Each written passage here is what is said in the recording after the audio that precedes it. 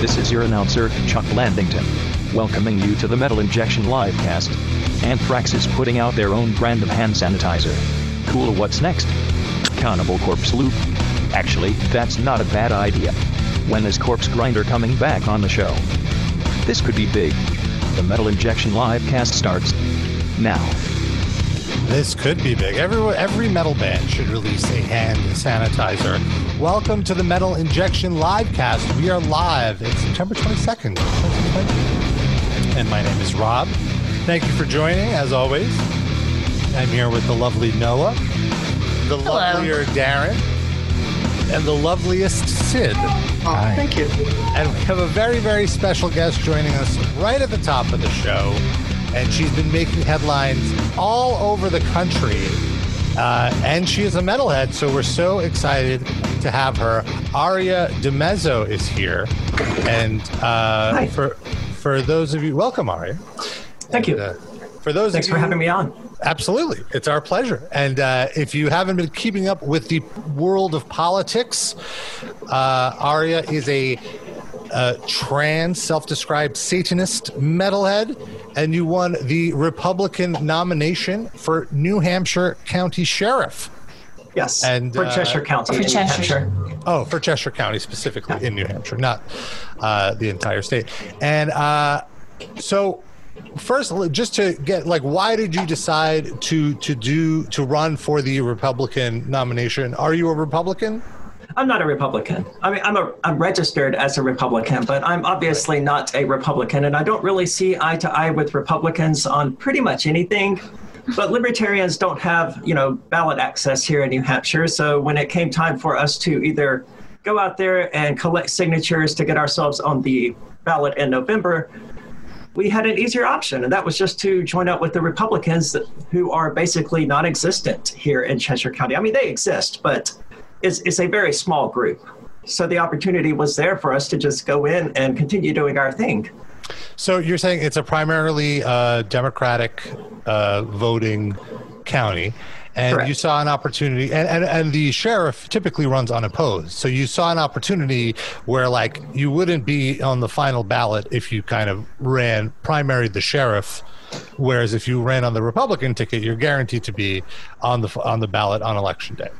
Yeah, if I had run as a Democrat, obviously Eli Rivera, the incumbent, would have won the primary as well. Mm-hmm. But by running as a Republican, I got to skip all of that, basically, because the guy who normally runs for the Republicans, for whatever reason, this year didn't. I guess he's tired of losing. I mean, he has lost 4 times in a row. I'm sure he's tired of it. Like the Washington Generals of New Hampshire politics. And, my favorite part of the story, obviously, since this is the Metal Injection Livecast, is that you're a metalhead. I am indeed. Been listening to rock as long as I can remember. That's awesome. So what are some of your current jams? Probably still A Perfect Circle and Pink Floyd. They've been tied for my favorite bands for the better part of my life, and I don't see anyone else really displacing them. But there's also a lot of Disturbed, a lot of Trivium, a whole lot of Barrel of Medicine, as you might expect, that I'm listening to. Of course, they just released a new album. I haven't had the chance to check it out yet, but their work is always great. So that's generally what I'm listening to at the moment. Some combination of A Perfect Circle, Pink Floyd, Barrel of Medicine, and Disturbed. Cool. And speaking of Trivium, I messaged them because you made one of their songs. You made one of their songs your official campaign anthem. Yes. And I messaged them hey guys, did you see this? And they loved it. Specifically, Matt Heafy, the frontman, and the bassist Paulo Gregoletto. How was that, seeing them support your cause? Oh, it was amazing. I've listened to Trivium most of my life, so interacting with them to whatever degree was fantastic. But to have them actually, express their support for the campaign and for what I'm doing, I'm a fan of theirs. And here they are saying, hey, yeah, this is great. We support you. It's amazing. And I never would have seen that coming. What song was your campaign song? The Heart from Your Hate. Nice. It was appropriate, and it's got some really good guitar licks in it. So, did you reach out to them and talk to them at all in private, or was it just that public conversation where Paula was like, "Yeah, sure, yeah, we think what you're doing is cool"? Yeah, I did not reach out and touch them and message them privately. I imagine they're kind of busy, and I didn't want to bother them. So, So let's talk a little bit about your campaign. Let's say all this positive metal injection press you get will encourage a lot of people in the county to vote for you, and you win. What could local residents expect having a satanic trans metalhead as their county sheriff? Well, none of that's really going to inform my actions as sheriff. The main thing that would inform my actions as sheriff would be the fact that I'm an anarchist. I don't think the police should be out there harassing people, pulling them over, extorting them, kidnapping them for things like broken taillights or possessing drugs or doing sex work or being an illegal immigrant or any of these things. So I would like to see the sheriff's department out there policing the police, inhibiting the police as they're trying to make victims of people by extorting them, by finding them, by kidnapping them. So that's what people what do you mean by kidnapping them? Well, that's what it's called when you hold someone at gunpoint and you bind their arms behind their back and you put them in a cell against their will. It's kidnapping. I just want you to spell it out in case. It's part of this entire religious mythology woven around the state and the government apparatus that is somehow not kidnapping, but it is. People are being kidnapped for all kinds of ridiculous things because they're out there making choices that the government doesn't like, but they're not actually causing any victims. They're not harming anyone, except perhaps themselves, but that's their right. But they're getting kidnapped for that. They're getting extorted for that. And then when you say you're an anarchist, you hear Trump on the news, these anarchists, they're ruining everything. I feel like the mainstream definition of an anarchist is just the assumption of like lawlessness. There's no laws, remove all the laws, chaos, crime. And I don't imagine that's what you're about. Can you describe how you define being an anarchist? Well, anarchy is without rulers. There can certainly be leaders within an anarchist society, so someone that people choose to follow and whose rules they choose to follow. So it's not without rules. It's not without order. In fact, the anarchy symbol, the A inside of the circle, it's shorthand for anarchy is the mother of order. A lot of spontaneous order results when people are free to do what they want, when they don't have to worry about having violence used against them. So it wouldn't be, there's this whole talking point of, oh, well, you should just move to Somalia if you don't like it here, then you'll have your anarchy. But Somalia isn't anarchy. It's a bunch of states. It's a bunch of governments fighting over who is going to be the supreme one in control. It's a civil war between multiple governments. That's not an anarchy. Anarchy is the absence of a government. Or to be more specific, the absence of a state. So if I could ask you, so you said that you're about having the sheriff's department police the police, which I think is I really think that's what the sheriff's department is supposed to be doing in an ideal world to begin with. But what do you see if we did have an ideal world? Like, you're the sheriff, you've established what you want to establish. What is the police's real job? What should they be doing? Helping people who have called them and requested their help. If they're a victim of an actual crime, the police, the sheriff's department, they should respond to that. If they've actually been victimized, I mean, sure, there's probably some free market competition solution that's better than having a police department and a sheriff's department, but this is the world we've got, so this is what we're going to work with. If there's going to be a police force, then they should be out there helping, serving, and protecting people. But that's not at all what police do. They have no obligation to help anyone. If they see somebody being attacked on the side of the street, they're not legally required to actually intervene and help that person being attacked. And the Supreme Court has upheld this repeatedly. Police have no obligation to intervene. They have no obligation to protect anyone. Right. All right. So to give you like an example, I was in Montreal last year, and they have a totally different, like, revolutionary way of policing there. Not that it's without fault, but like basically they sit in a station like firemen and wait for calls. They don't walk around patrol. They don't have guns on them. They don't resolve like petty disputes with packing heat. Do you think that's somewhere more along the lines of what you would want to do, or is it even more to the left of that? No, that's pretty much exactly right. And that's what I've said. The deputies who work under me, they have a few options. They can sit in the office all day and wait on a victim to report a crime, play Minecraft, listening to trivia, whatever it is they choose to do with their time. Or they can go out there and police the police, or they can quit. Mm-hmm. Those are their options. But as far as going out and aggressing against people, I mean, yeah, 99.9% of police calls, they have no reason to go there with a gun. They do. And more often than not, they end up using it, or they end up choking someone to death for trying to sell cigarettes or for having a fake $20 bill. Would you look into maybe sending like EMTs and mental health people out to those kind of calls, and then having police respond to like armed conflicts and that type of thing? That would be fantastic. I'm not sure if the political system within Cheshire County would allow that to happen, right. But I would prefer to have a deputy who's just a mental health specialist. Actually, now that I think about it, that's exactly what I could do. That's a great idea. I absolutely will do that. Have a deputy who's a mental health specialist who responds to people in distress, who are having anxiety attacks or mental breakdowns. I think maybe you need to have Darren on your team here. It's a long commute. I'm in New York. Just to clarify with EMTs, I mean, I don't know about in Chester County, but in New York, an EMT is not allowed to respond to a victim until the situation has been cleared by police, until they can assess that the area is clear. So I think all those different public service facilities are kind of working together. They more than likely are scratching each other's backs and all of that, but if I want to have an EMT on my staff, I can deputize them and they can respond to the same calls that I can respond to because they're a deputy. Right. So that may be one way around that. An EMT can't respond until the situation has been cleared by police. Okay, well, make the EMT a police officer. Make them a deputy so that they can go in there and clear the situation themselves. One thing I also wanted to discuss was your position on masks. Mm-hmm. We've been talking a lot about how concerts are dealing with, social distancing and the ongoing pandemic. And I was curious your take on it.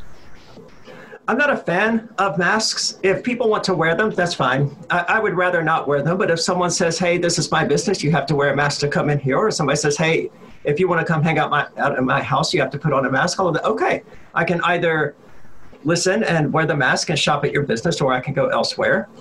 What I'm against are the mandates. I'm against the government overstepping its bounds and telling us that we have to wear this item of clothing, we have to wear this piece of jewelry, we have to wear whatever. I'm against that. But don't you, sorry, Rob. Go ahead, Darren. Don't you think that the government has some, let's leave the COVID out of it and we'll just talk about a general case. Like, doesn't the government have some responsibility to manage like the public health? And if there's a massive crisis, they do have some sort of increased authoritarian powers available? Well, they're not supposed to. They gave themselves that power, sure. By the stroke of a pen, the governor of New Hampshire or the governor anywhere or the president can just say, oh, it's a state of emergency. Now we have martial law and you can't do anything about it. Of course, we're not under martial law or anything like that. Some places like New York City got pretty close there for a little bit, but we're not under martial law. But they can do that. They gave themselves the power to do that. Well, and the Supreme Court said, okay, yeah, this is fine, because for whatever reason, the founding fathers, occasionally brilliant though they were, they decided that the power to determine what the state was and wasn't allowed to do should reside in the Supreme Court, which is part of the state. So it's like police policing themselves. But we are in a situation where it's like pretty much the medical consensus that if you don't wear a mask, you are helping perpetuate like a deadly plague. So isn't that a scenario where you might say the government really has a right, if it's done like, it could definitely be overstepped, like I'll grant you that, but if we keep an eye on the government and make sure that they don't impose tyranny on us, isn't it a good thing to make sure that the virus is spread as little as possible? I would say no. I'm an anarchist. I'm not in favor of the government mandating anything, even things I like. I'm not a fan of murder. I don't want people to murder. I think murder is immoral. But I don't think that the government saying, hey, murder is illegal now is doing anything to deter people from murdering. It's just causing a prison system apparatus. A person I will say, just for me personally, if murder was not illegal, I would have killed numerous people in my life. Sid. No doubt. The only thing stopping me sometimes is not wanting to go to jail. Sid is. Well, that's a morality problem. I'm not a moral person. Arya meets Sid. He's not he's lacking a moral compass. It's true. There are those people out there.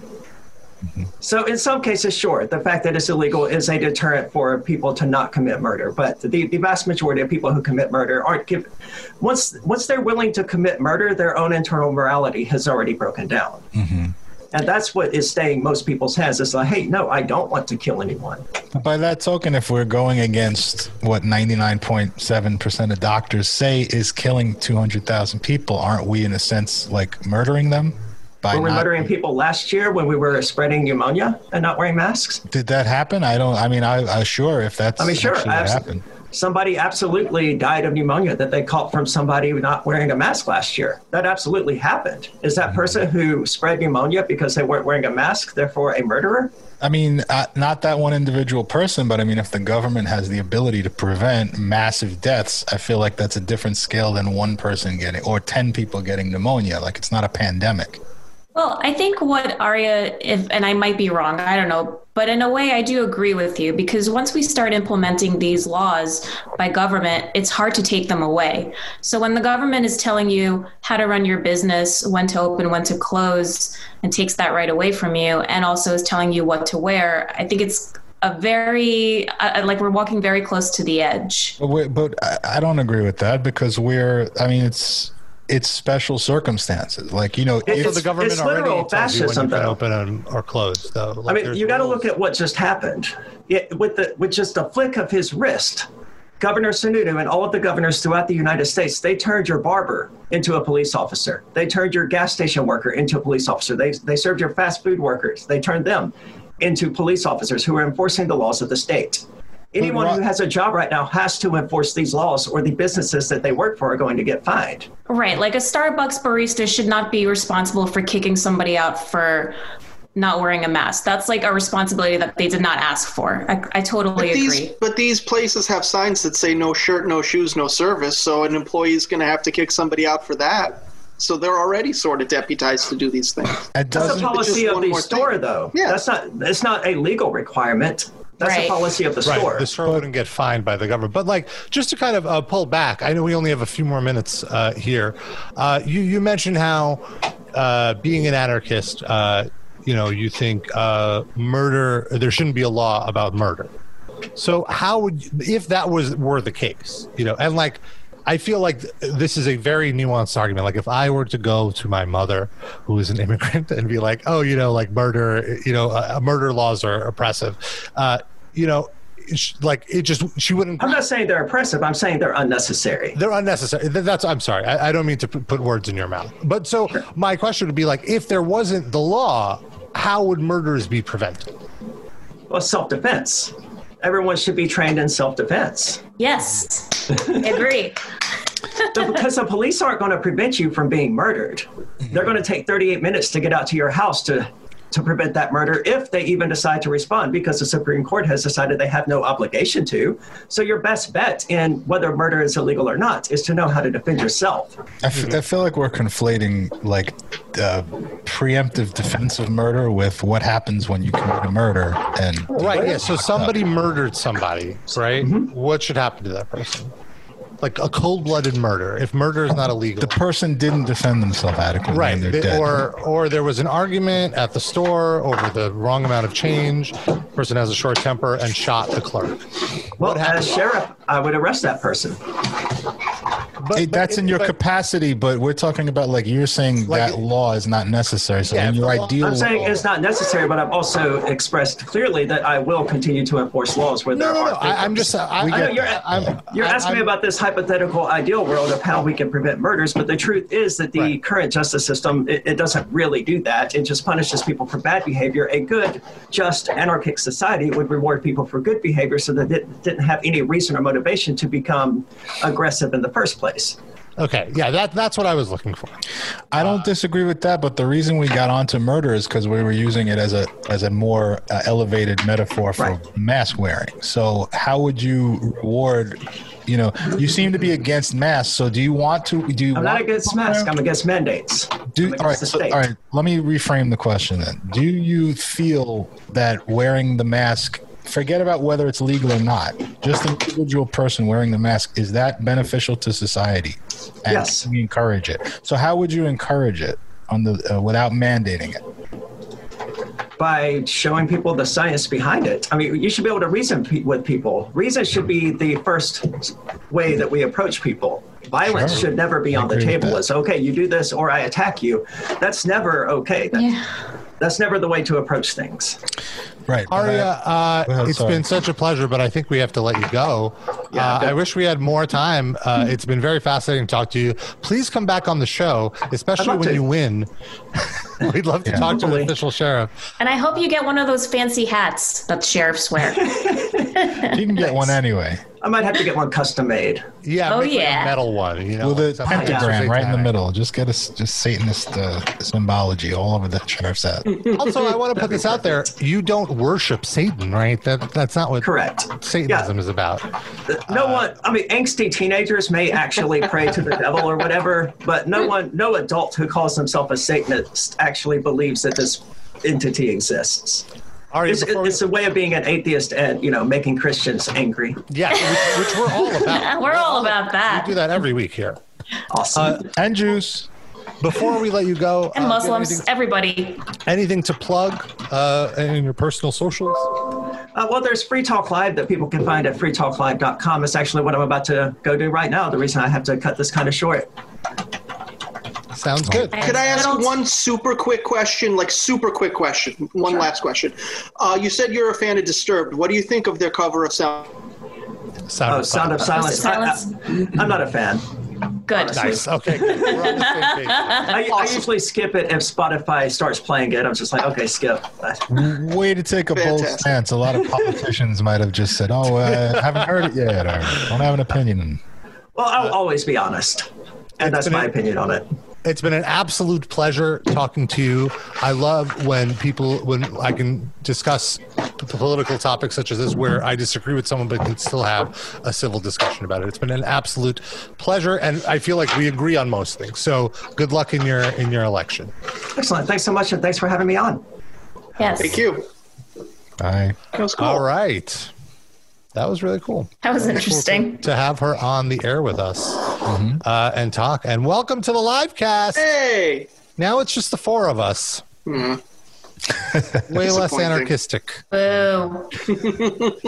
But that was cool. And and also, really quickly, I do want to mention something that is a little important. Which is, you're a fan of the show. You listen to us in your podcast app. Take a second, go to the podcast app, go to our episode, our show page, and rate us. Give us a nice rating. Give us a 5-star rating. Leave a funny comment. If you leave a funny comment, we'll read it on the air. It's just really important to help us with our rankings on those platforms. So please, on Apple Podcasts or wherever you listen, give us a 5-star rating. That'd be nice. That'd be nice. And rate. And rate. And I also want to mention, of course, our Patreon, patreon.com/Metal Injection Livecast. For $5 a month, you get at least one bonus episode a month. This month's bonus is Until the Light Takes Us. We do a watch along, and we just learn everything we need to know about Burzum and Varg and all that. And past episodes include a Motley Crue The Dirt watch along for the Netflix movie Santa with Muscles. I finally got it right, the Hulk Hogan movie. Yay! We did a lot of watch. What are some other ones we did? We did a roundtable review of Cube, an excellent horror movie. What else? Bubba Hotep. We did a watch along recently. We had music. No, we did a roundtable. Oh, roundtable. We did the tag team with Jesse Ventura, the guy behind you currently. Yeah. So yeah, there's plenty of stuff to check out. Patreon.com/Metal Injection Livecast, $5 a month. And Patreon has a new feature where you can actually commit to an entire year of loving us. And if you do that, you get a 15% discount off the price. So it's a little cheaper than $5 a month. Because we're like, hey, you want to give us, you want to commit to a year? We'll give you a little. Do we want to tease what we're doing for next month, or the theme for next month at least? Next month is October, which we're converting to Shocktober. I think, yeah. We're gonna have some horror. We're gonna workshop that name. Scary. Some horror. Horror. We're gonna do some horror movies. Bunch of horror movies. Hey. Horror. What? I'm saying it wrong. Horror. Horror movies. Horror. Can you hear me? Yes. Oh, you can? Yeah. That was great. So my mic does work. Yeah. Weird. Yes. Your mic has been working this whole time, Noah. What are you talking about? Yes, it has. Should I try to see if my mic is working now? I mean, Yeah, I just unplugged the XLR and put it back in. See if that works for you. That's always the first thing you should try. Plugging it back in. We want to send a huge thanks to Rode microphones. You might notice these fancy Rode Podomatics that we're working with. Rode really hooked us up so nicely, so kindly. They're great mics. So if you notice, sorry, Rob. If you notice, we were sounding extra sexy. There's a little extra bass in my voice. That's a big thanks to Rode, all the people there, including Jason. Thank you so much for sending this stuff to us, and big thanks to those guys. We really appreciate. Yeah, and if you're looking to start a podcast, they have a great mixer called the Podcaster Pro. Get it. Yeah, and these Podomatic mics. Yeah. Fancy. All right, let's get to the stories of the day. I'm trying to pull up the run sheet, but while I do that, does anyone have any news? Any news? I'm pregnant. What? No, I'm kidding. Jesus fucking Christ, Noah. Oh my God. God damn. Breaking news. You know what? We're gonna extract that clip and post that tomorrow, but without the part where you say you're kidding. Yeah. Just gonna blow up your spot. No, but the part where I say I'm kidding is the best one because of your reactions. Or I guess we'll post that on Thursday. Okay. Teaser. Oh yeah, part 1 and part 2. I don't know. I just felt pressure to give some kind of news. God damn. Yeah, Rob really put us on the spot there. Yeah. I don't have any fucking news. I assumed somebody had something specific and he was like teeing us up. I was like, I wonder who it is. No, I was just delaying while I pull stuff up. But there was breaking news as we went live. What? Which is Ozzy Osbourne's granddaughter has COVID-19. Ozzy Osbourne's 2.5-year-old granddaughter, Minnie, contracted... Mini-me. Well, like Minnie Mouse, it's spelled. Minnie. Minnie. Whose daughter is she? Jack's. Minnie and Mickey. Jack Osbourne's daughter. So does that mean one of them has to have it, right? No, because apparently Jack doesn't have it, and Jack's mom doesn't have it, and none of his other children have it. Jack's baby mama? Jack's baby mom doesn't have it. Yeah. No. Okay. So Sharon Osbourne was on The Talk today. She has her daily talk show, The Talk. That's still on? That is still on. Wow. Why wouldn't it be on? I don't know. These things don't last that long usually. It's so cheap to produce. Why would it why wouldn't they keep making it? Lack of interest.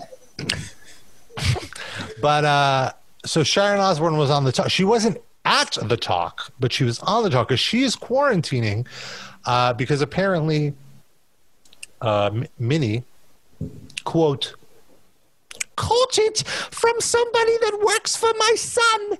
And it goes to show you, she's just 3 years of age. Children can get COVID, Ozzy. She had some tainted figgy pudding.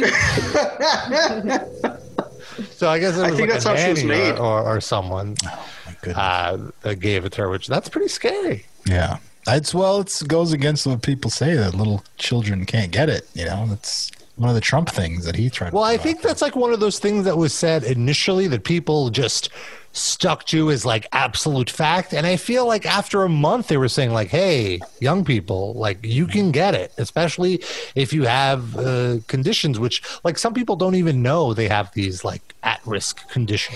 You know what I'm saying? Mm-hmm. Sure. Asthma or something, right? Yeah, asthma or any sort of like lung condition or diabetes or heart conditions.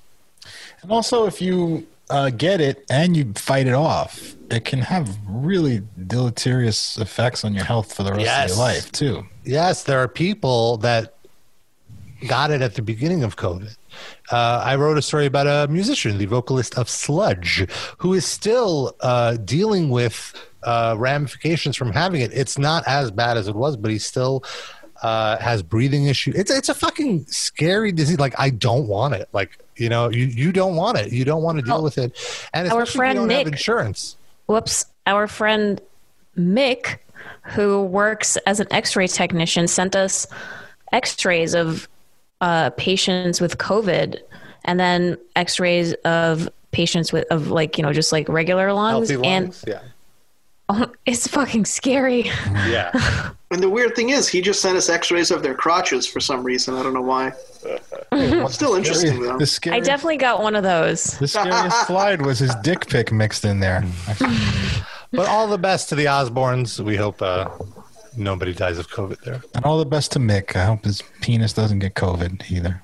I haven't really been following like how it affects kids or whatever, just because it doesn't really affect me in any way. And there's like so much. Yeah, I know, but there's so much news that I have to like pick and select what I keep up with.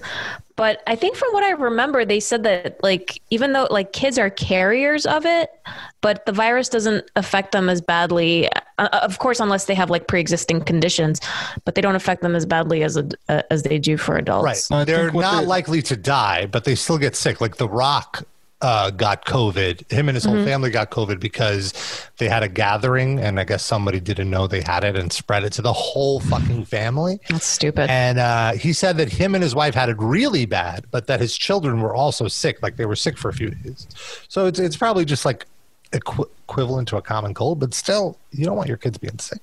I think it's more the fact that like old people are more likely to have the things that will make you at high risk for dying from it. But children can be too. It's not only you're old, you get it, you die. Like old people can be healthy and young people can be ill, but the tendency is for the old people to have these health effects that would make them more at risk. Yeah.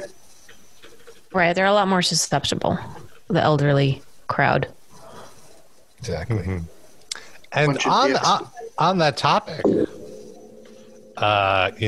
some bands are being proactive, and I really like that. And I did want to share this piece of news that surfaced today. We have good news? Which is that Anthrax is launching a Stop Spreading the Disease hand sanitizer. I have to say, this is pretty great marketing.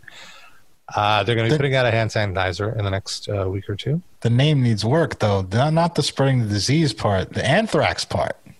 Basically, putting anthrax on your hands to remove disease from it. Anthrax is so 2005. What do you mean? What? Remember when, like, anthrax, like, everybody was scared of getting anthrax in the mail? That was before 2005. No, that was right after 9/11. Yeah, that was 2001. You're being generous, Noah. I don't know. And also, wasn't it... am I misremembering this? But like the whole scare was bullshit. That it wasn't. It was like just trolls sending the anthrax. No, it was never really discovered who it was. But it was believed to be like right-wing domestic terrorism. At first, the first reporting was that Iraq did it, and or the same people who attacked us on 9/11 was also sending the anthrax. But the last definitive, there's no definitive proof, but the consensus is that it was like right-wing domestic terrorism. Gotcha. Yeah, I didn't hear about that. All I remember is working for an office that did moving, and the CEO of the company got a box filled with like white powder. And I think it was like the CDC or like whoever came in with like hazmat suits, and we had to be quarantined in the conference room. Damn. So stupid. All because he wouldn't give you a week off. Are you satisfied, Noah? A disgruntled employee. Disgruntled Noah. Yeah. I didn't send it. I was in the office. That's your story. I only have access to one kind of anthrax, and it's the one that Rob is about to talk about. Which is no, we talked about it. It's done. That's it. They're putting out a hand sanitizer. That's the story. How much? They haven't released the price yet, but I guarantee it's going to be overpriced. Oh, yeah. It's just because it's like you got to pay for the sanitizer. You got to pay for putting that sticker on. Is the bottle taller than Scott Ian? Most likely. Okay. Next. Then 3 of the 4 sizes are, yes. Is Joey Belladonna making it in his bathtub? Joey Belladonna is completely cut out from any profits of this thing.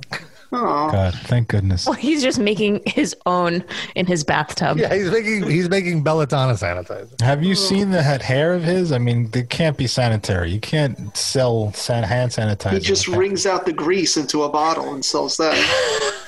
Oh, are you saying, Sid, you're suggesting that the germs in his hair will counteract COVID-19? Yep. They'll just go to war with each other? I got you.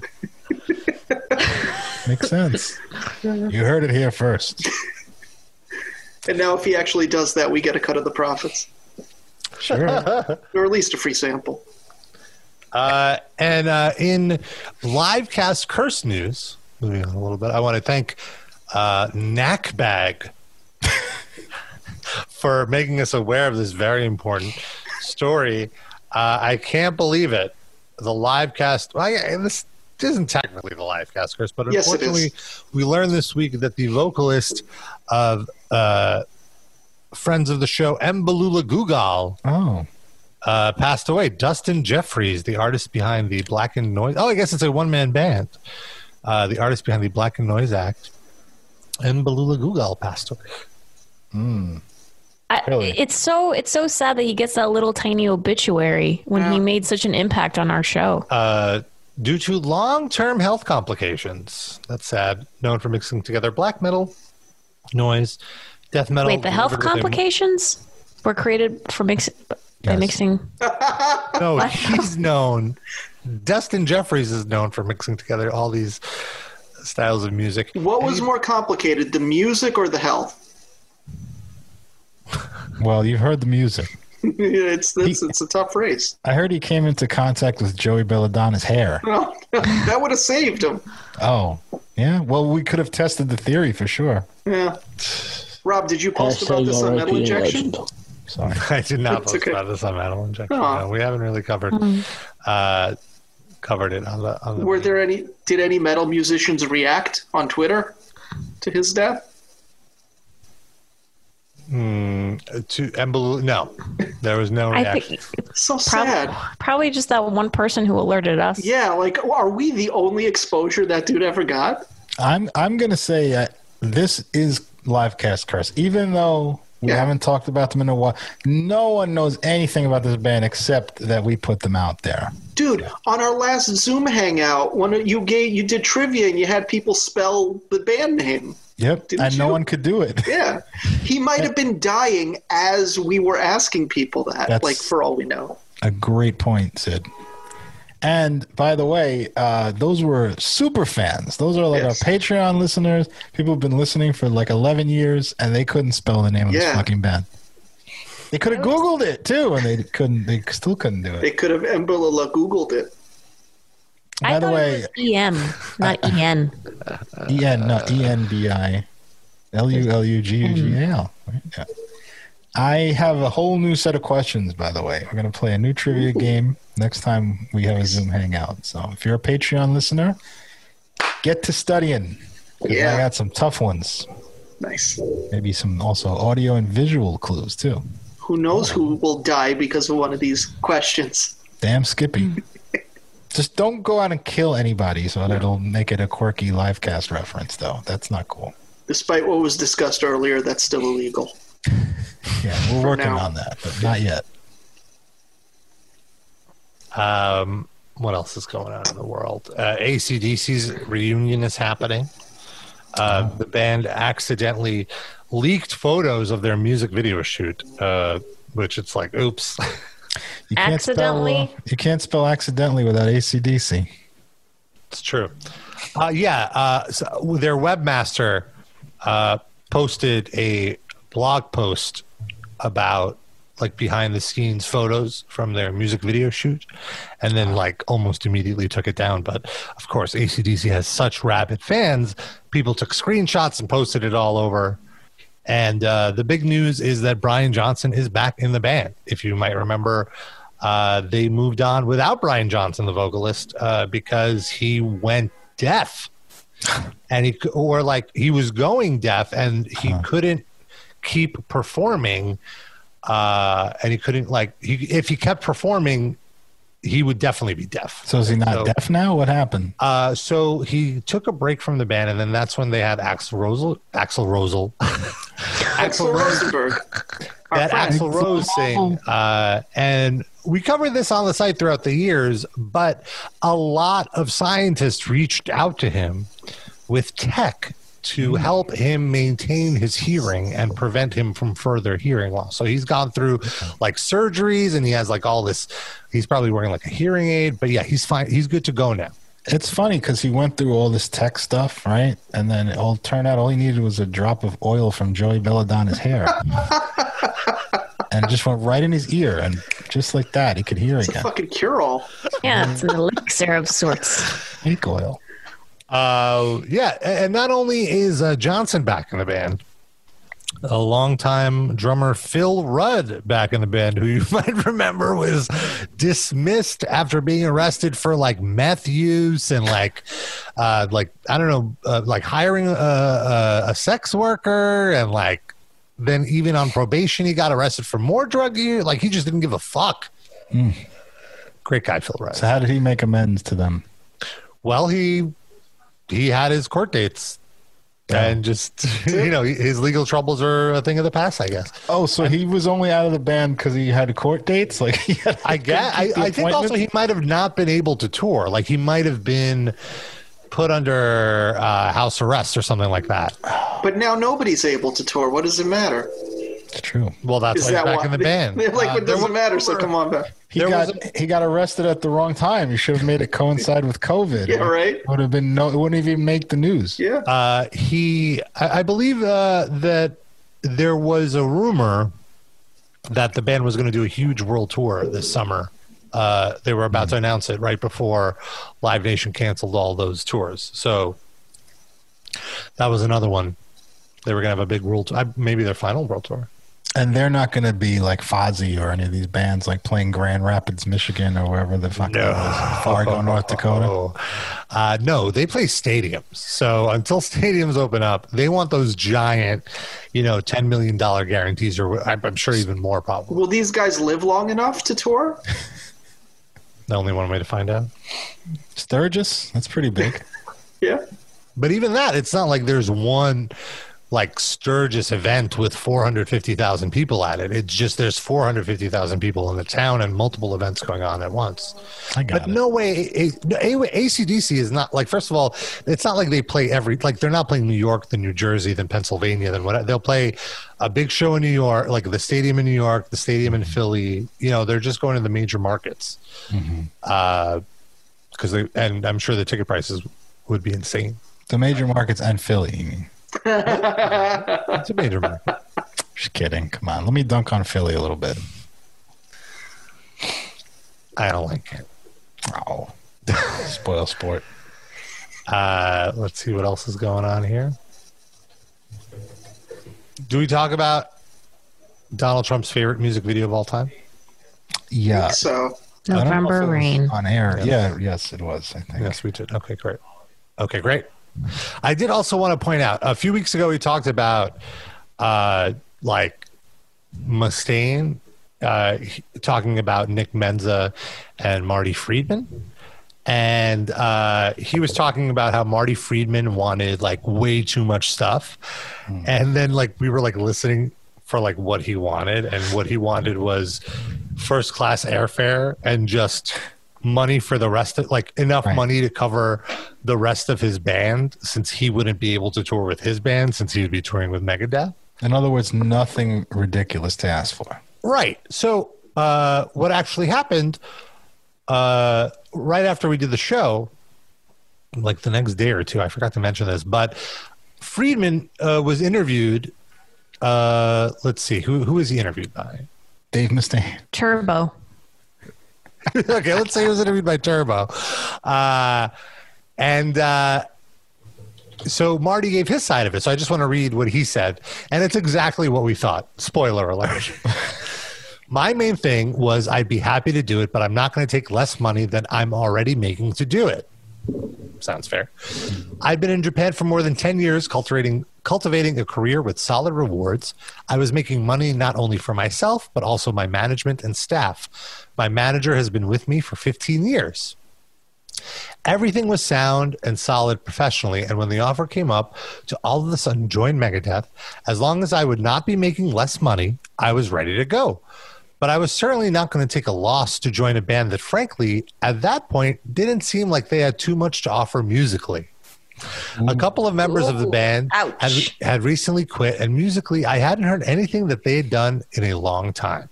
I didn't know about how relevant they continued to be in the music business.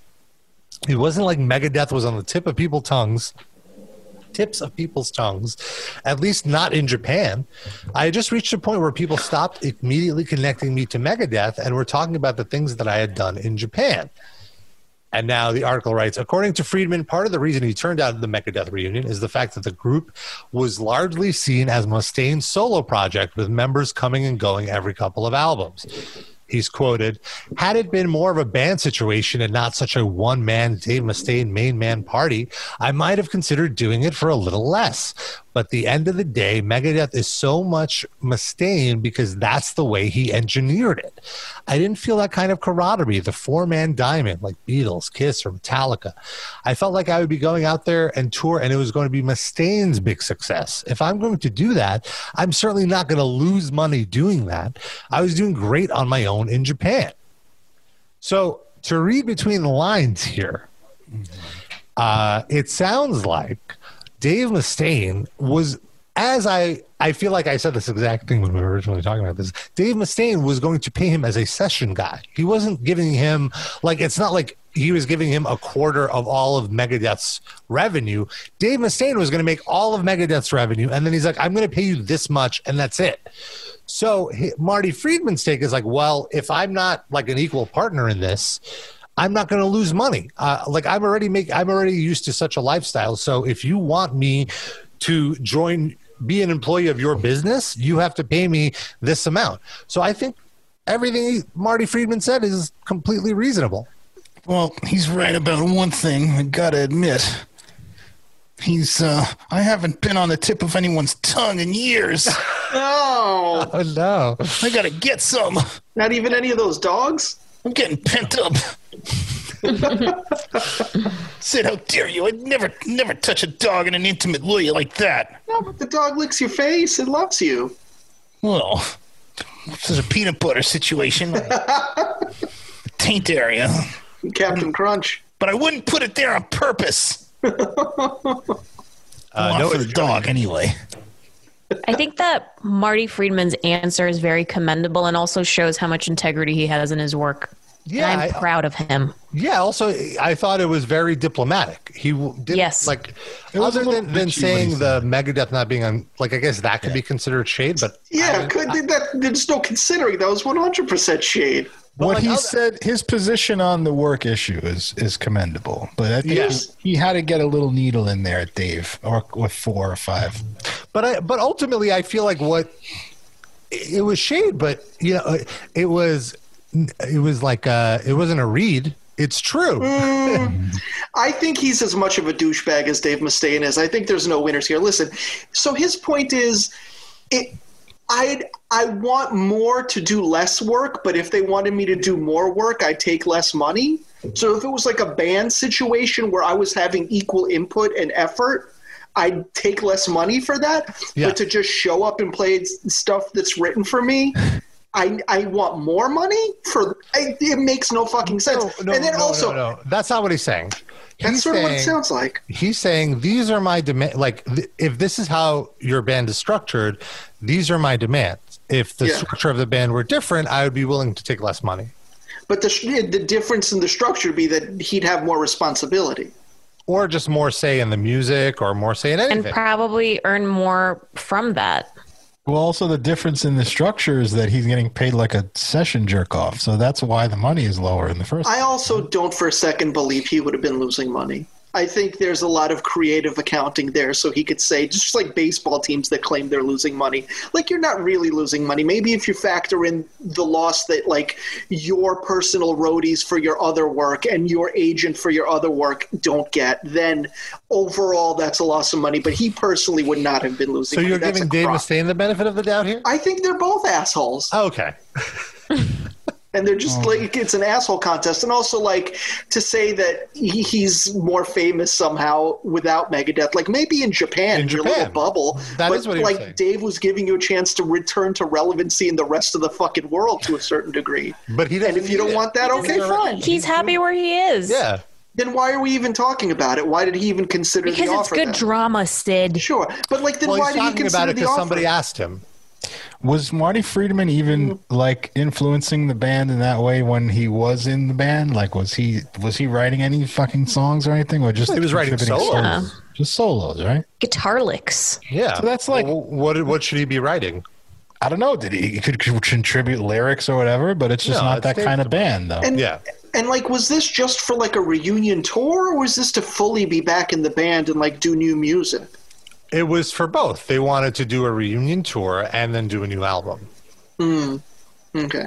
Well, because for like if it was just a reunion tour, then like I assumed that they'd just be playing the stuff that from the albums he was on anyway, right?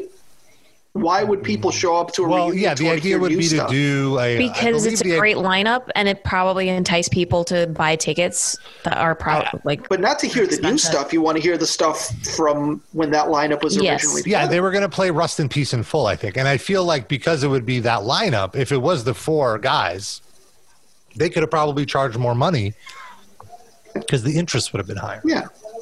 I gotta say, I'm very disappointed they didn't get this album together because I was like very much looking forward to hearing it, the first 4 tracks once and then never playing it. Or just like hearing them argue through the whole album.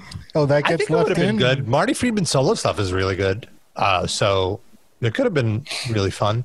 I don't know about. I haven't really followed Menza after he left Megadeth.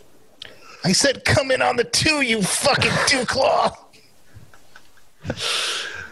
Rob, I don't think you have to follow him that much. He's just in a hole somewhere. Oh, I meant dead, before he died. Oh. Never mind. I found out who they got to replace Marty Friedman. Mikey Bibble. that guy works for nothing. Yeah. Mikey Bibbles all You over don't the care. What? Maybe Mikey Bibble is who gave Yes. gave Sharon Osbourne's granddaughter COVID. Yes. Mikey Bibble. He was mad that Ozzy kept taking all the credit. He kept saying, it wasn't Mikey Bibble, it was him. Mikey Bibble is the guy that discovered the life-saving oil in Joey Belladonna's hair. It's like the Zelig of metal. Yeah. He's like Bill Brasky from the SNL sketch. Done everything. To Mikey Bibble. Mikey Bibble. Oh my God. Bless. Well, transitioning rather, not translating, to another Mike, another friend of the show, Mike Francesa. So, Darren, you shared this. We've been talking about the So I need to stop. Cardi B hit. All right, we're back, and the people on Twitter were asking if if I could read, because I'm not on the air anymore, so I need to stay relevant somehow. So they were asking me to read the lyrics to a song by a artist, and I don't know the name. I've never heard of this. I don't know if it's a man or a woman, but apparently it's a very popular song. So let's see here. Yeah. Okay. I mean, really talented stuff here. You blank with some wet blank pussy. Okay. I mean, I can say pussy because maybe somebody thinks I'm talking about a cat. Bring a bucket and a mop for this wet blank pussy. Okay? Give me everything you've got for this wet blank pussy. Okay? Beat it up. N-word. I'm not going to say that word because I don't want to get in trouble. Catch a charge. Extra large. And extra hard. Put this pussy right in your face. Okay? Swipe your nose like a credit card. Hop on top. I want to ride, and I guess she goes on to talk about riding horses or something. But the point is... what's the point? What a great impression. Yeah, you should say that is not actually. That's not Mike Francesa, but he really nailed it. Like, even down to the okay. At the very end. All right, we're back. And N-word, I'm not going to say that word because I don't want to get in trouble. That's my favorite. You just got to go to Long Island. You'll hear a bunch of Mike Franceses. Yeah. But this is the ultimate reading, and it's not a Manscaped ad. Here we go. It's Gilbert Gottfried reciting the lyrics to WAP. This guy's still around. From Cardi B and Megan Thee Stallion. Wait, hold on. The floor is yours. Look how messy his closet is. Who is that? What's his name? That's Duff. DJ. I forget his name. Booker? No. Kane? No. Judd the Fish? No. It's not in the comments, Rob. I'll look him up. Ricky? Too bad it's not in the description to give them credit. Yeah, you fucking with some wet-ass pussy. Bring a bucket and a mop for this wet-ass pussy. Give me everything you got for this wet-ass pussy. Beat it up, catch a charge, extra large and extra hard. Put this pussy right in your face. Swipe your nose like a credit card. Hop on top, I wanna ride. I do a Kegel while it's inside. Spit in my mouth, look in my eyes. This pussy is wet. Come take a dive. Tie me up like I'm surprised. Let's role play. I'll wear a disguise. I want you to park that Big Mac truck right in this little garage. Make it cream. Make it scream. Out in public, make a scene. I don't cook. I don't clean, but let me tell you how I got this ring. Beautiful. Has somebody set that to like hardcore music yet? Because come on, that's like those are like metal vocals. Come on, that's fantastic. We are going to need a Metal Injection live cast star. Yes. Where's Jumpman Hat? Yes. Any of you budding audio engineers, please do that, and we'll send you a nice little prize. How about that? You'll just post about it on Metal Injection. And I will. That'll be another prize. By the way, the VJ DJ is Jim Shearer, former host of VH1's Top 20 Countdown, and was also on MTV2. I remember. So it wasn't Crazy Cabby. Is that guy still alive? Kane. I said Kane. God damn it! Isn't Crazy Cabby in prison or something? He went to jail at some point. He had like drug issues. Wow, his name is Lee Mrozak. Last name Mroszak. Mrozak. That surprises you? I guess he does look pretty Polish. Wow. Rob with the subtle ethnic racism there. Racial profile. Yeah. He looks Polish. Russian people hate Polish people. It's always been true. Rob's just showing his heritage. They also hate Mongolians. In fact, also to be clear, my mom isn't Russian. My mom is Ukrainian. All right, show some respect, you piece of shit. Still better than Polish, though, right, Rob? You Belarusian piece of shit. Look at that. Russian towards Belarusians too now. Yeah, I hate Belarusians. Polish people, I'm fine with. Hate is such a strong word, but Rob. there's Bellas. Fuck the Bellas. Wasn't that your mom's Tinder profile name? Belarusian? My mom's Russian name. Only know a sample of one Belarusian and hate him, so it's kind of.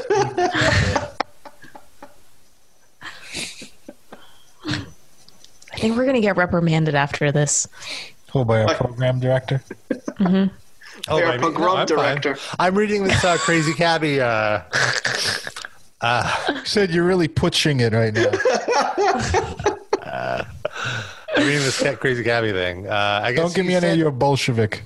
You know what's funny? Before we started the show, I was just trying to look for like an old K-Rock background. Like I just wanted an old like K-Rock studio or like BCR studio where we started in our college radio, but I couldn't. This is it. I just found this. I don't know what it is. It's like 1010 Wins from 1964. Yeah. So what are you reading, Rob? Oh, that Cabby was in jail in 2004 for tax evasion, and he said he refused to pay taxes until the government cured him of his Gulf War syndrome. So, there we go. Have they yet? I guess not. You got some of Joey Belladonna's hair grease. All right. Put that away in the chest now. Oh, wow. Potion. So an IRS employee happened to be listening to the show when he admitted this fucking idiot on the air, and then reported him, and that's how he got arrested. I remember Howard Stern talking about that. The crazy thing is, Cabby didn't even fight in the war. He was just really bummed out by all the news coverage. I don't know.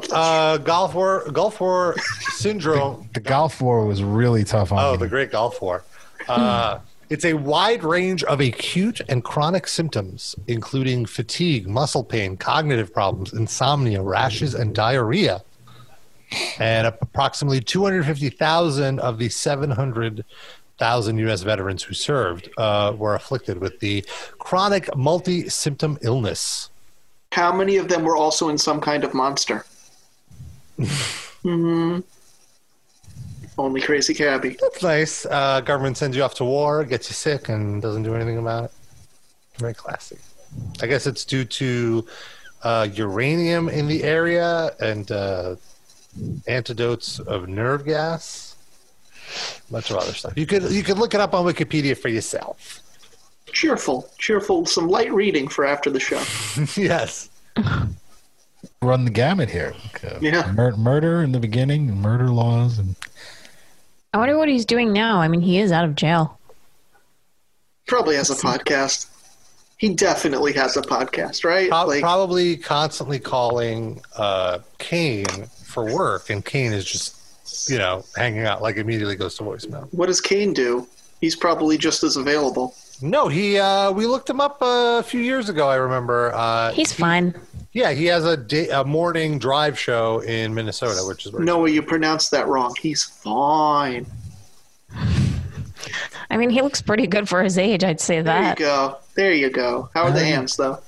Oh, the hands, no. I remember they were big, so it's okay. I heard he took over Frankie Palmieri's time slot on the Anchor podcast network. Is he doing new episodes? We haven't checked in with that. Maybe next week. I looked not too long ago, and the last one was April, but there could be another one since then. I don't know. I'll look right now. April, still April. Okay. Well, let's see what else is going on in the world. Noah, how are you doing?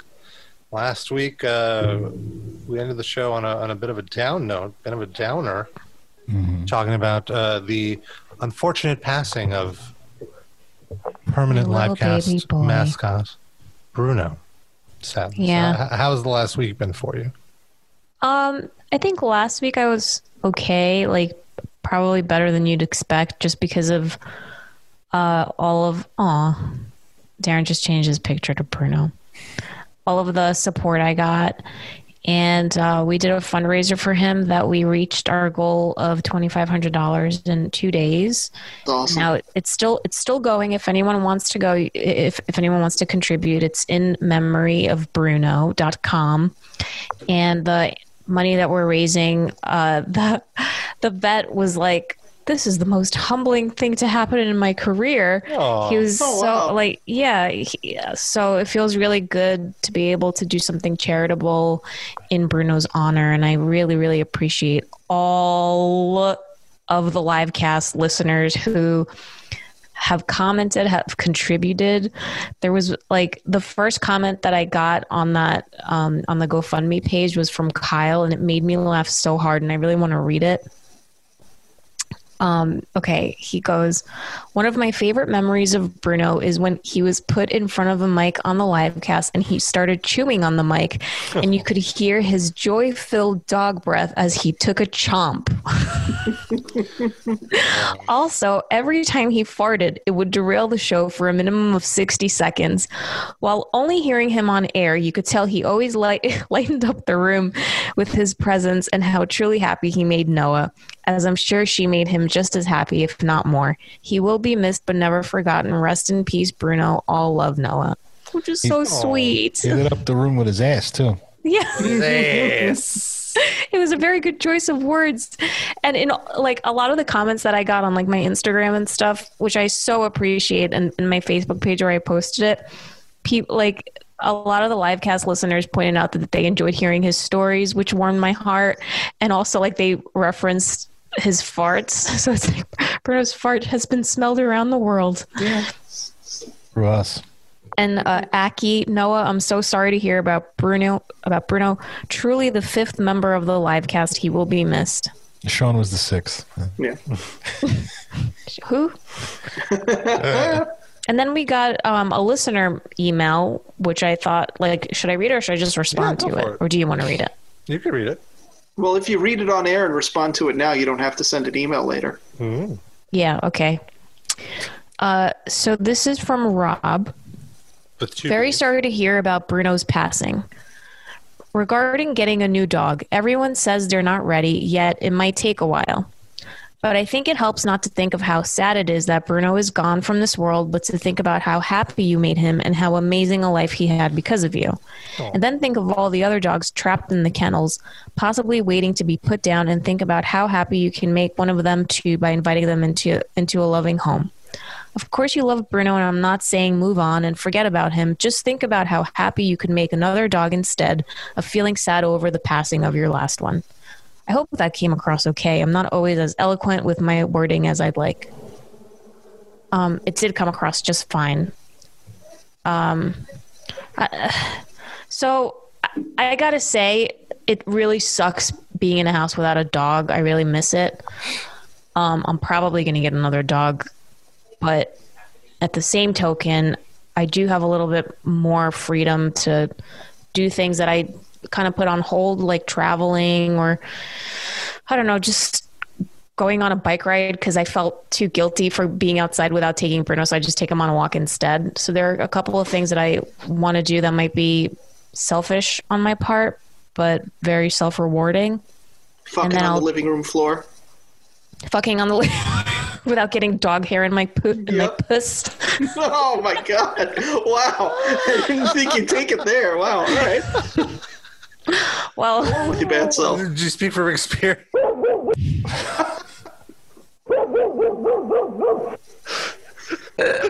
That's the sound of Noah's queefs after. Yeah. Oh, excuse me.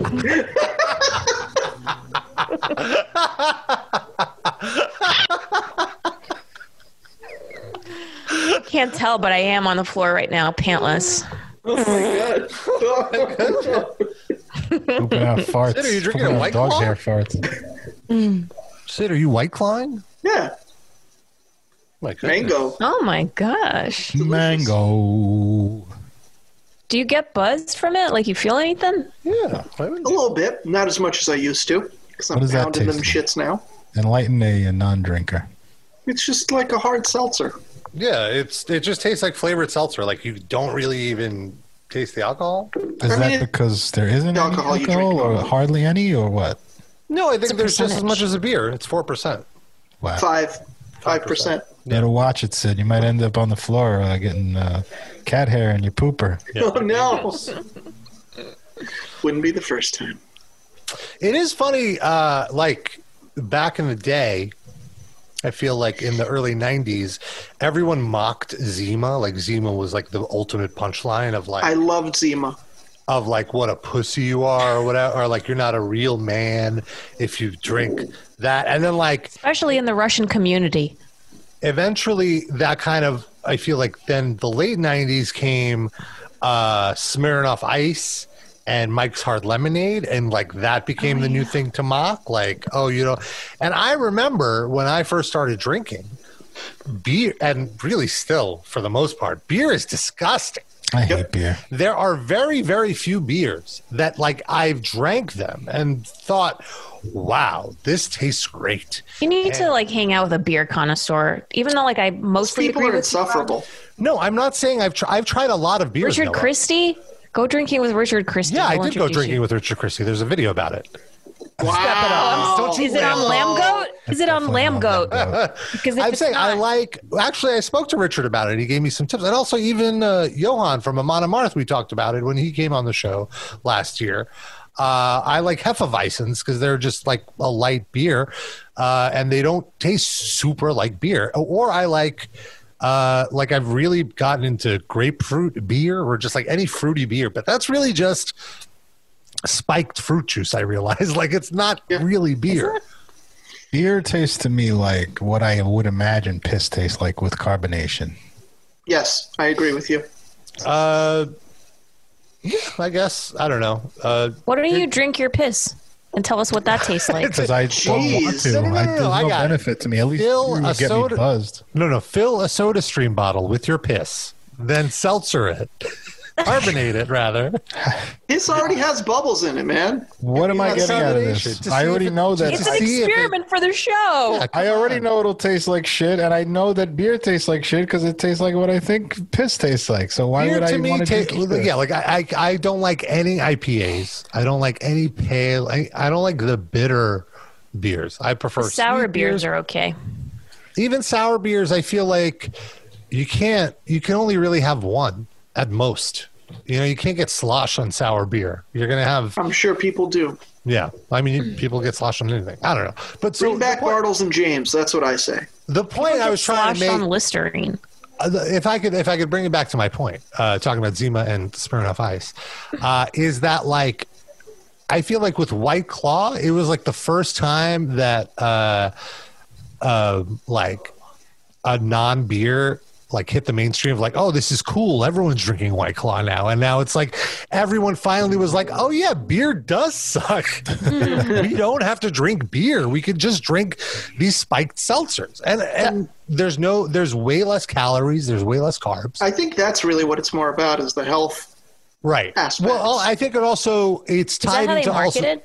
Yeah. It's also tied into how people moved away from drinking soda in the last few years, how it's kind of oh, you shouldn't really drink soda. I think that also helped White Claw. And every brand has it. It's not White. Bud has it. Corona has it. There's all these new brands of it. Right. Well, it's simply dozens. Because White Claw did such a great job that all these other brands are well, we have these factories. We can make this shit. It's just water and malt liquor. They have all the ingredients already. So how hard is it to do? Dude, Rob, I don't drink, as you know, but I do play poker, and I am kind of immersed in drinking culture, by force, when I'm at a casino or a club. And I never perceived that Mike's Hard Lemonade and all that stuff was considered pussy. I always thought... Well, Zima. Mike's Hard... Zima, yes. Zima for sure. Smirnoff Ice also, because then there was that whole meme thing in the mid-aughts of, being iced, which is if somebody... somebody wrapped a gift and you open up and it's a Smirnoff Ice, you have to get on one knee and down that Smirnoff Ice right then and there. And that was treated as a punishment. You're not rewarded by downing a Smirnoff Ice. You had to do that. So I think it was still there. It wasn't as intense as Zima. I agree with that. I never saw Mike's Hard Lemonade being put into that stigma. It's just a girly drink. But I would always see hard fucking drinkers, people that have Jack Daniels or whatever kind of whiskey or fucking Kettle One or whatever. They would say, I'm not in the mood to go hard today. I'm going to have a Mike's. Is that a weird thing? Am I just in the wrong place? Because they would always say it's the day. Maybe it's an age thing. Maybe old. I feel with younger people, there was definitely but also it's just a joke. People making a joke oh, you're such a pussy. Have a beer. You're such a pussy. Whatever. That was my gateway drink into beer. I think that's how I started drinking. It was just I remember more palatable. Right. Just getting used to alcohol through something soft like Mike's Hard Lemonade. But it wasn't. Mike's Hard is just as, I think it might have 3% alcohol as opposed to 5%, so it's not you can't get slosh on it. Really what was the downside of it was there's so much sugar that in order to get drunk, you have to consume so much sugar that you get a sugar crash after, which messes with your drunk. You don't want that. Right. It makes the hangover intense. Yeah. Oh, you watched the movie while you were making mics? Is that what? Nope.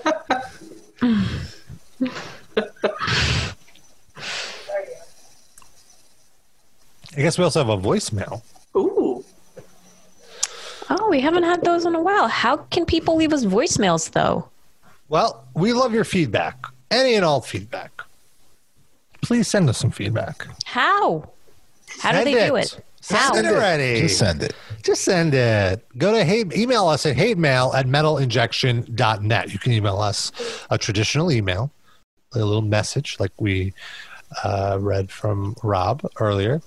Or you could email a voice recording, like use your phone to do a voice memo and email us that.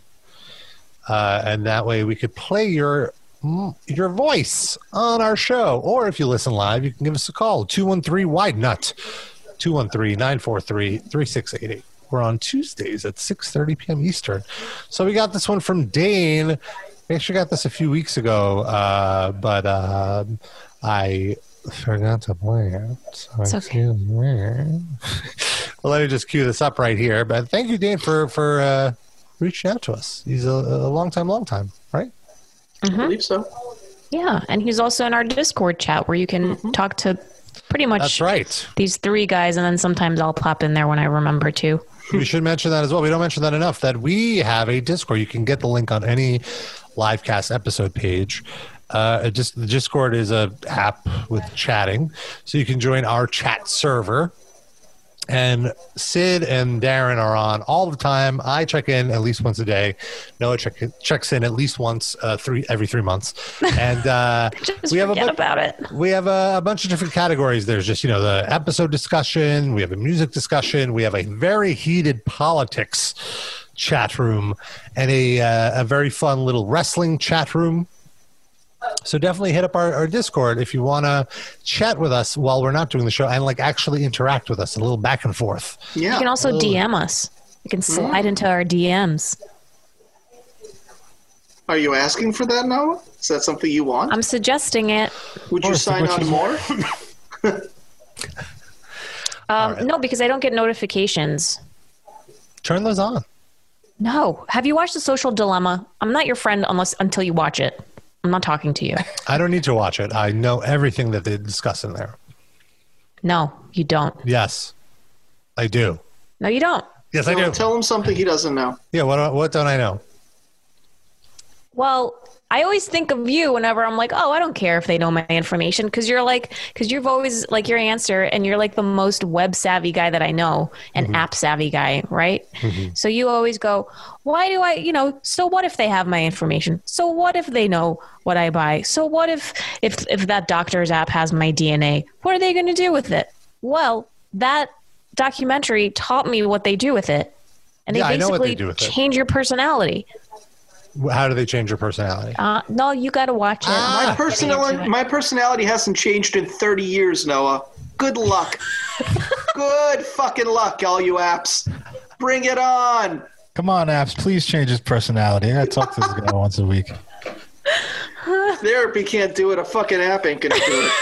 Fuck out. So you're saying getting alerts from our fans about Discord messages will change your personality, Ellen? No, just getting that hit of dopamine, which is addictive. Oh, yeah. No, that I know. Will make me want to use the phone more and go and look at all these social media apps that they manipulate to see certain things. How do they manufacture dopamine? No, you get a dopamine rush every time you get an alert because it's scientifically proven. It's like if you have an addictive personality. Pavlovian response. It's the feel good hormone. Or response, whatever it is. Dopamine is. I just didn't know how they were. If somebody out there is still feeling good from social media, I don't know them. Well, that's exactly it. No, it's like when you post a status and you keep checking if anybody liked it. When you see somebody like it, you get a little hit of dopamine in your brain. And so the apps encourage you to interact in ways where you get more dopamine hits. Right. Where you get more alerts to get more dopamine hits and people get more addicted and sucked into it. I'll just say one more thing. It's the reason why I stay away from a Dorito, for example, Like that potato chip is manufactured like down to the crisp to make your ear enjoy the sound of it as you chew. Like people have sat in a conference room to design this app specifically to get you addicted to it, and it's just unethical. That is true, but I do rewire my programming, and you want to know how I do it? So I can eat Doritos. I soak them overnight in Joey Belladonna's. So Noah, did you turn off all your app notifications? Did you turn off your Twitter and Instagram notifications? I have no notification. The only ones that I have are from like my messages, like my iMessage, but I can't see what's written in it. Not even GChat? No notifications. That's not social media. That's just like your podcast co-host asking you a question that needs a timely answer sometimes. Yeah, how do you know that we're messaging you?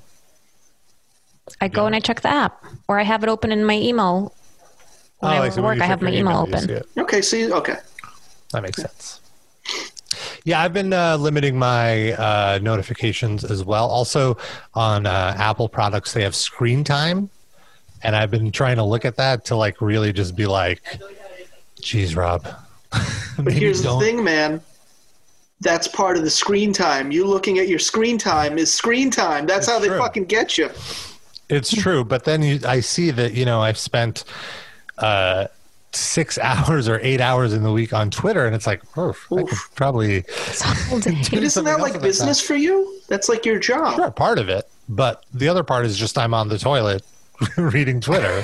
Sometimes in the morning you'll send like a tweet or something that you see to our group chat, and it's like, and I look at the time of when you sent it, it's like 7 a.m. and I'm like, already Rob is on Twitter? What do you mean already? What do you do when you're taking a shit? At 7 a.m.? She practices her BJJ kicks. I don't understand. I wake up and I go to the bathroom. That's the first thing that I do. And I open my phone. No, I don't do that. What do you do? I go to the bathroom and I concentrate on getting my poop out and cleaning properly. But like you have said, like myself, that you like to spend a good amount of time on the toilet, right? So you don't have anything to read while you're on the toilet? You just think? So it brings Dostoevsky in there. My pooping routine has changed drastically in quarantine to several times and shorter hits. Mm-hmm. So I don't. Who's hitting you in the pooper, Noah? So it's not like you even have time. Most of my well, I guess I have Twitter open all day, like when I'm working. But I don't have to have it open, but I consider that part of my job, just to like quit whenever you want to. Be on top of. I'm absolutely addicted to the internet. I fully or like addicted to my phone. Like what everything is in the social level. Like I've already self-diagnosed that, and it's kind of like. I will absolutely watch and I will have very strong opinions on what they're talking about.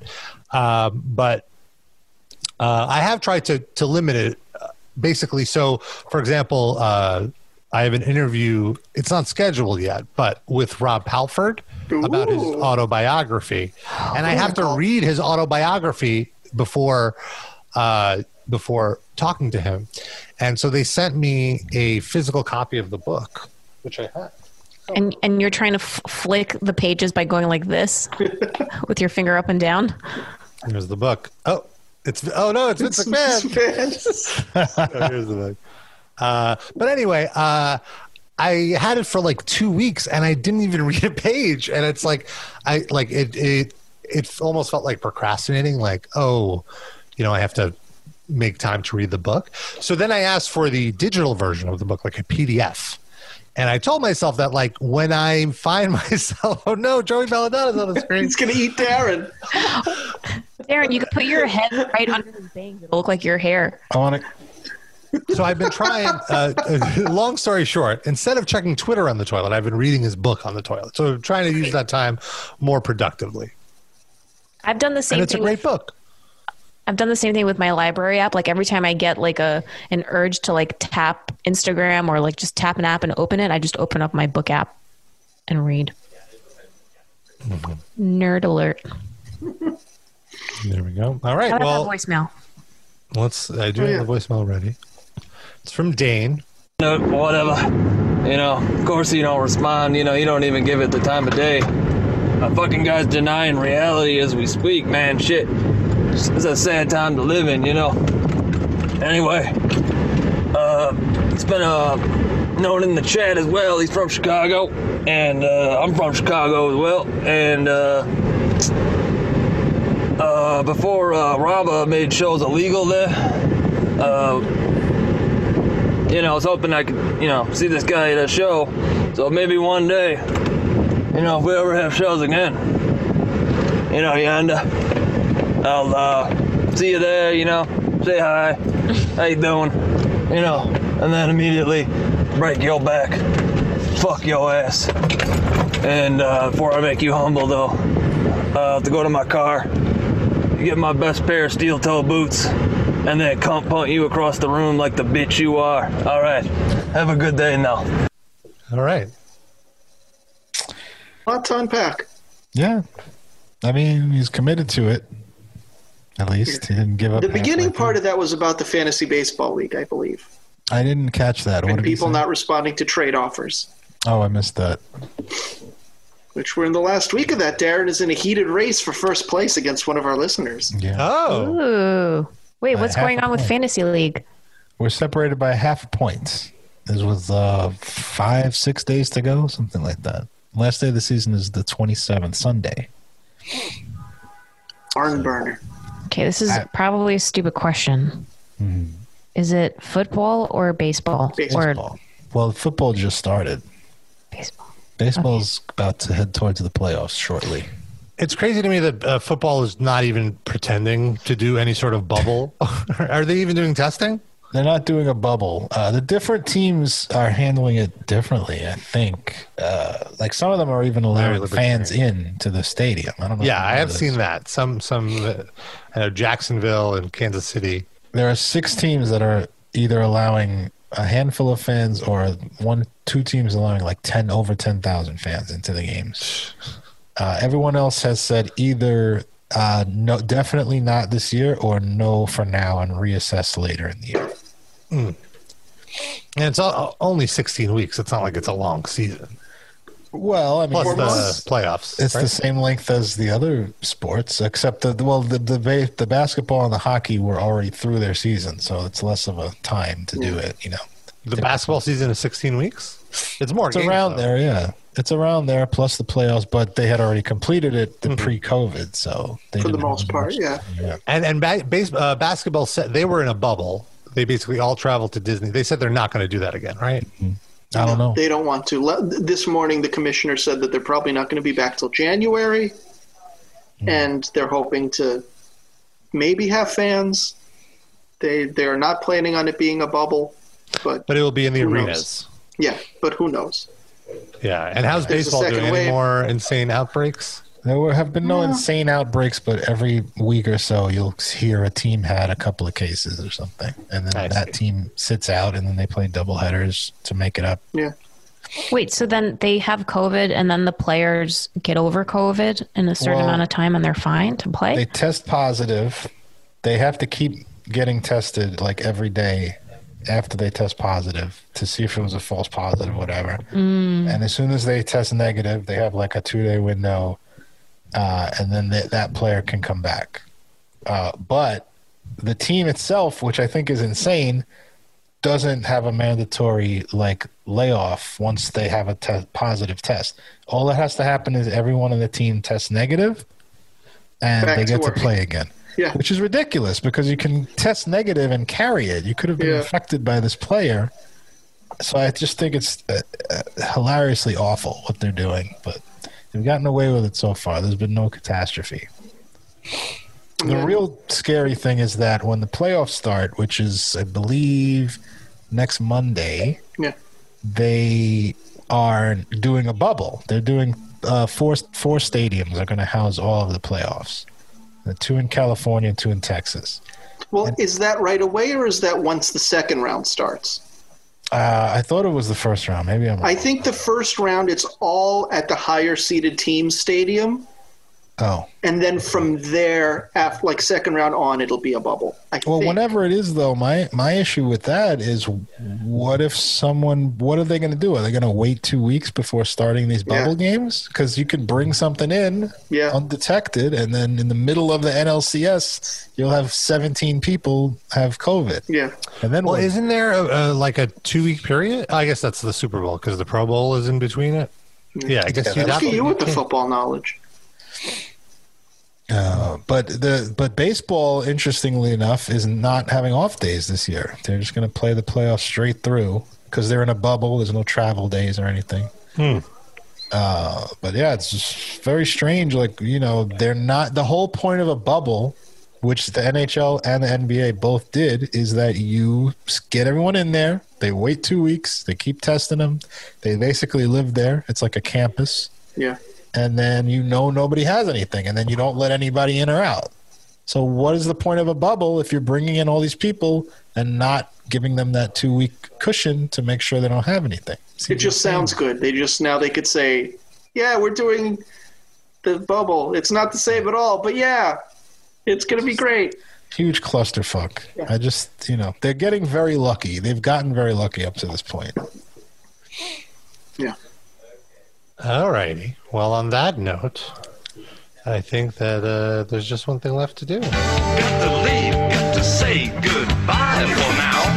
We got to leave and we got to say goodbye to our top livecast fans of the week. You could be a top livecast fan of the week by subscribing to our Patreon, patreon.com/MetalInjectionLivecast, and for the $10 tier, you get a shout out at the end of the show. And also the $10 tier also Rob, lower the music.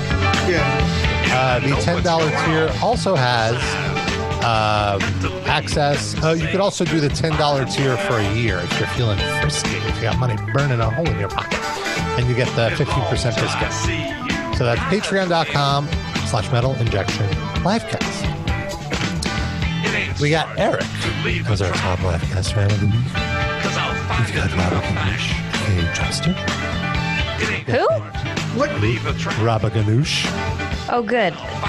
Say it louder, Rob. Yeah. Robert Loud and Ganoush. proud. Then turn the music down, not yourself. Son of a bitch. I want to do it. I recently watched the assassination of Gianni Versace. It was an FX series. I watched it. It's so good. I disagree. Oh, wait. Okay, maybe I don't remember the Versace one. You saw the Versace one, or the Ricky Martin? Ricky Martin was in it. Penelope Cruz. Oh no. It was a different. It was like a series. Yeah, I mean, it was a mini series. It was like 8 episodes. But anyway. There was no Ricky Martin in it. Okay, then it was different. But so Penelope Cruz plays Donatella Versace, and she does the funniest accent. So I would like to do it. So just to give you an example, she'd be like, Gianni. It's like she was doing like the Maya Rudolph Donatella Versace. Yeah. Gianni, what are you doing? So with that said, let me do the top livecast fans of the week. We have Eric, Robert Ganoush, a.k.a. Justin, Benjamin, El Dudarino, Dan R., you are the beauty, Cattle Decaf, Mindy Mayer Skipper, Croc Destroyer, Sam, I is. Gender. Chassous, LaCroix, the crustacean sensation, aka God Stomper, Ash Bozhelov, Dallas. This just sounds like if Mama Rabba was a vampire. Rabba Vampiro!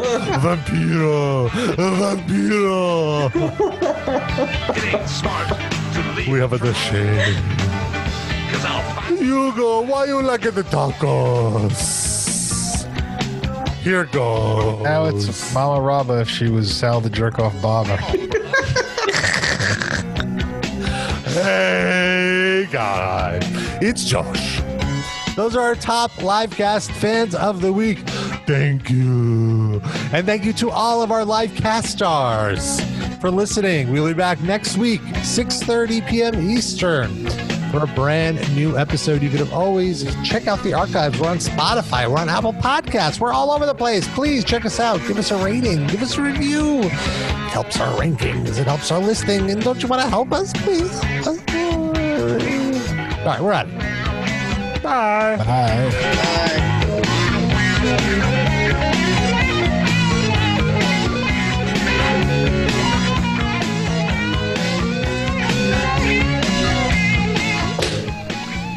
Sid is doing something weird with his hand.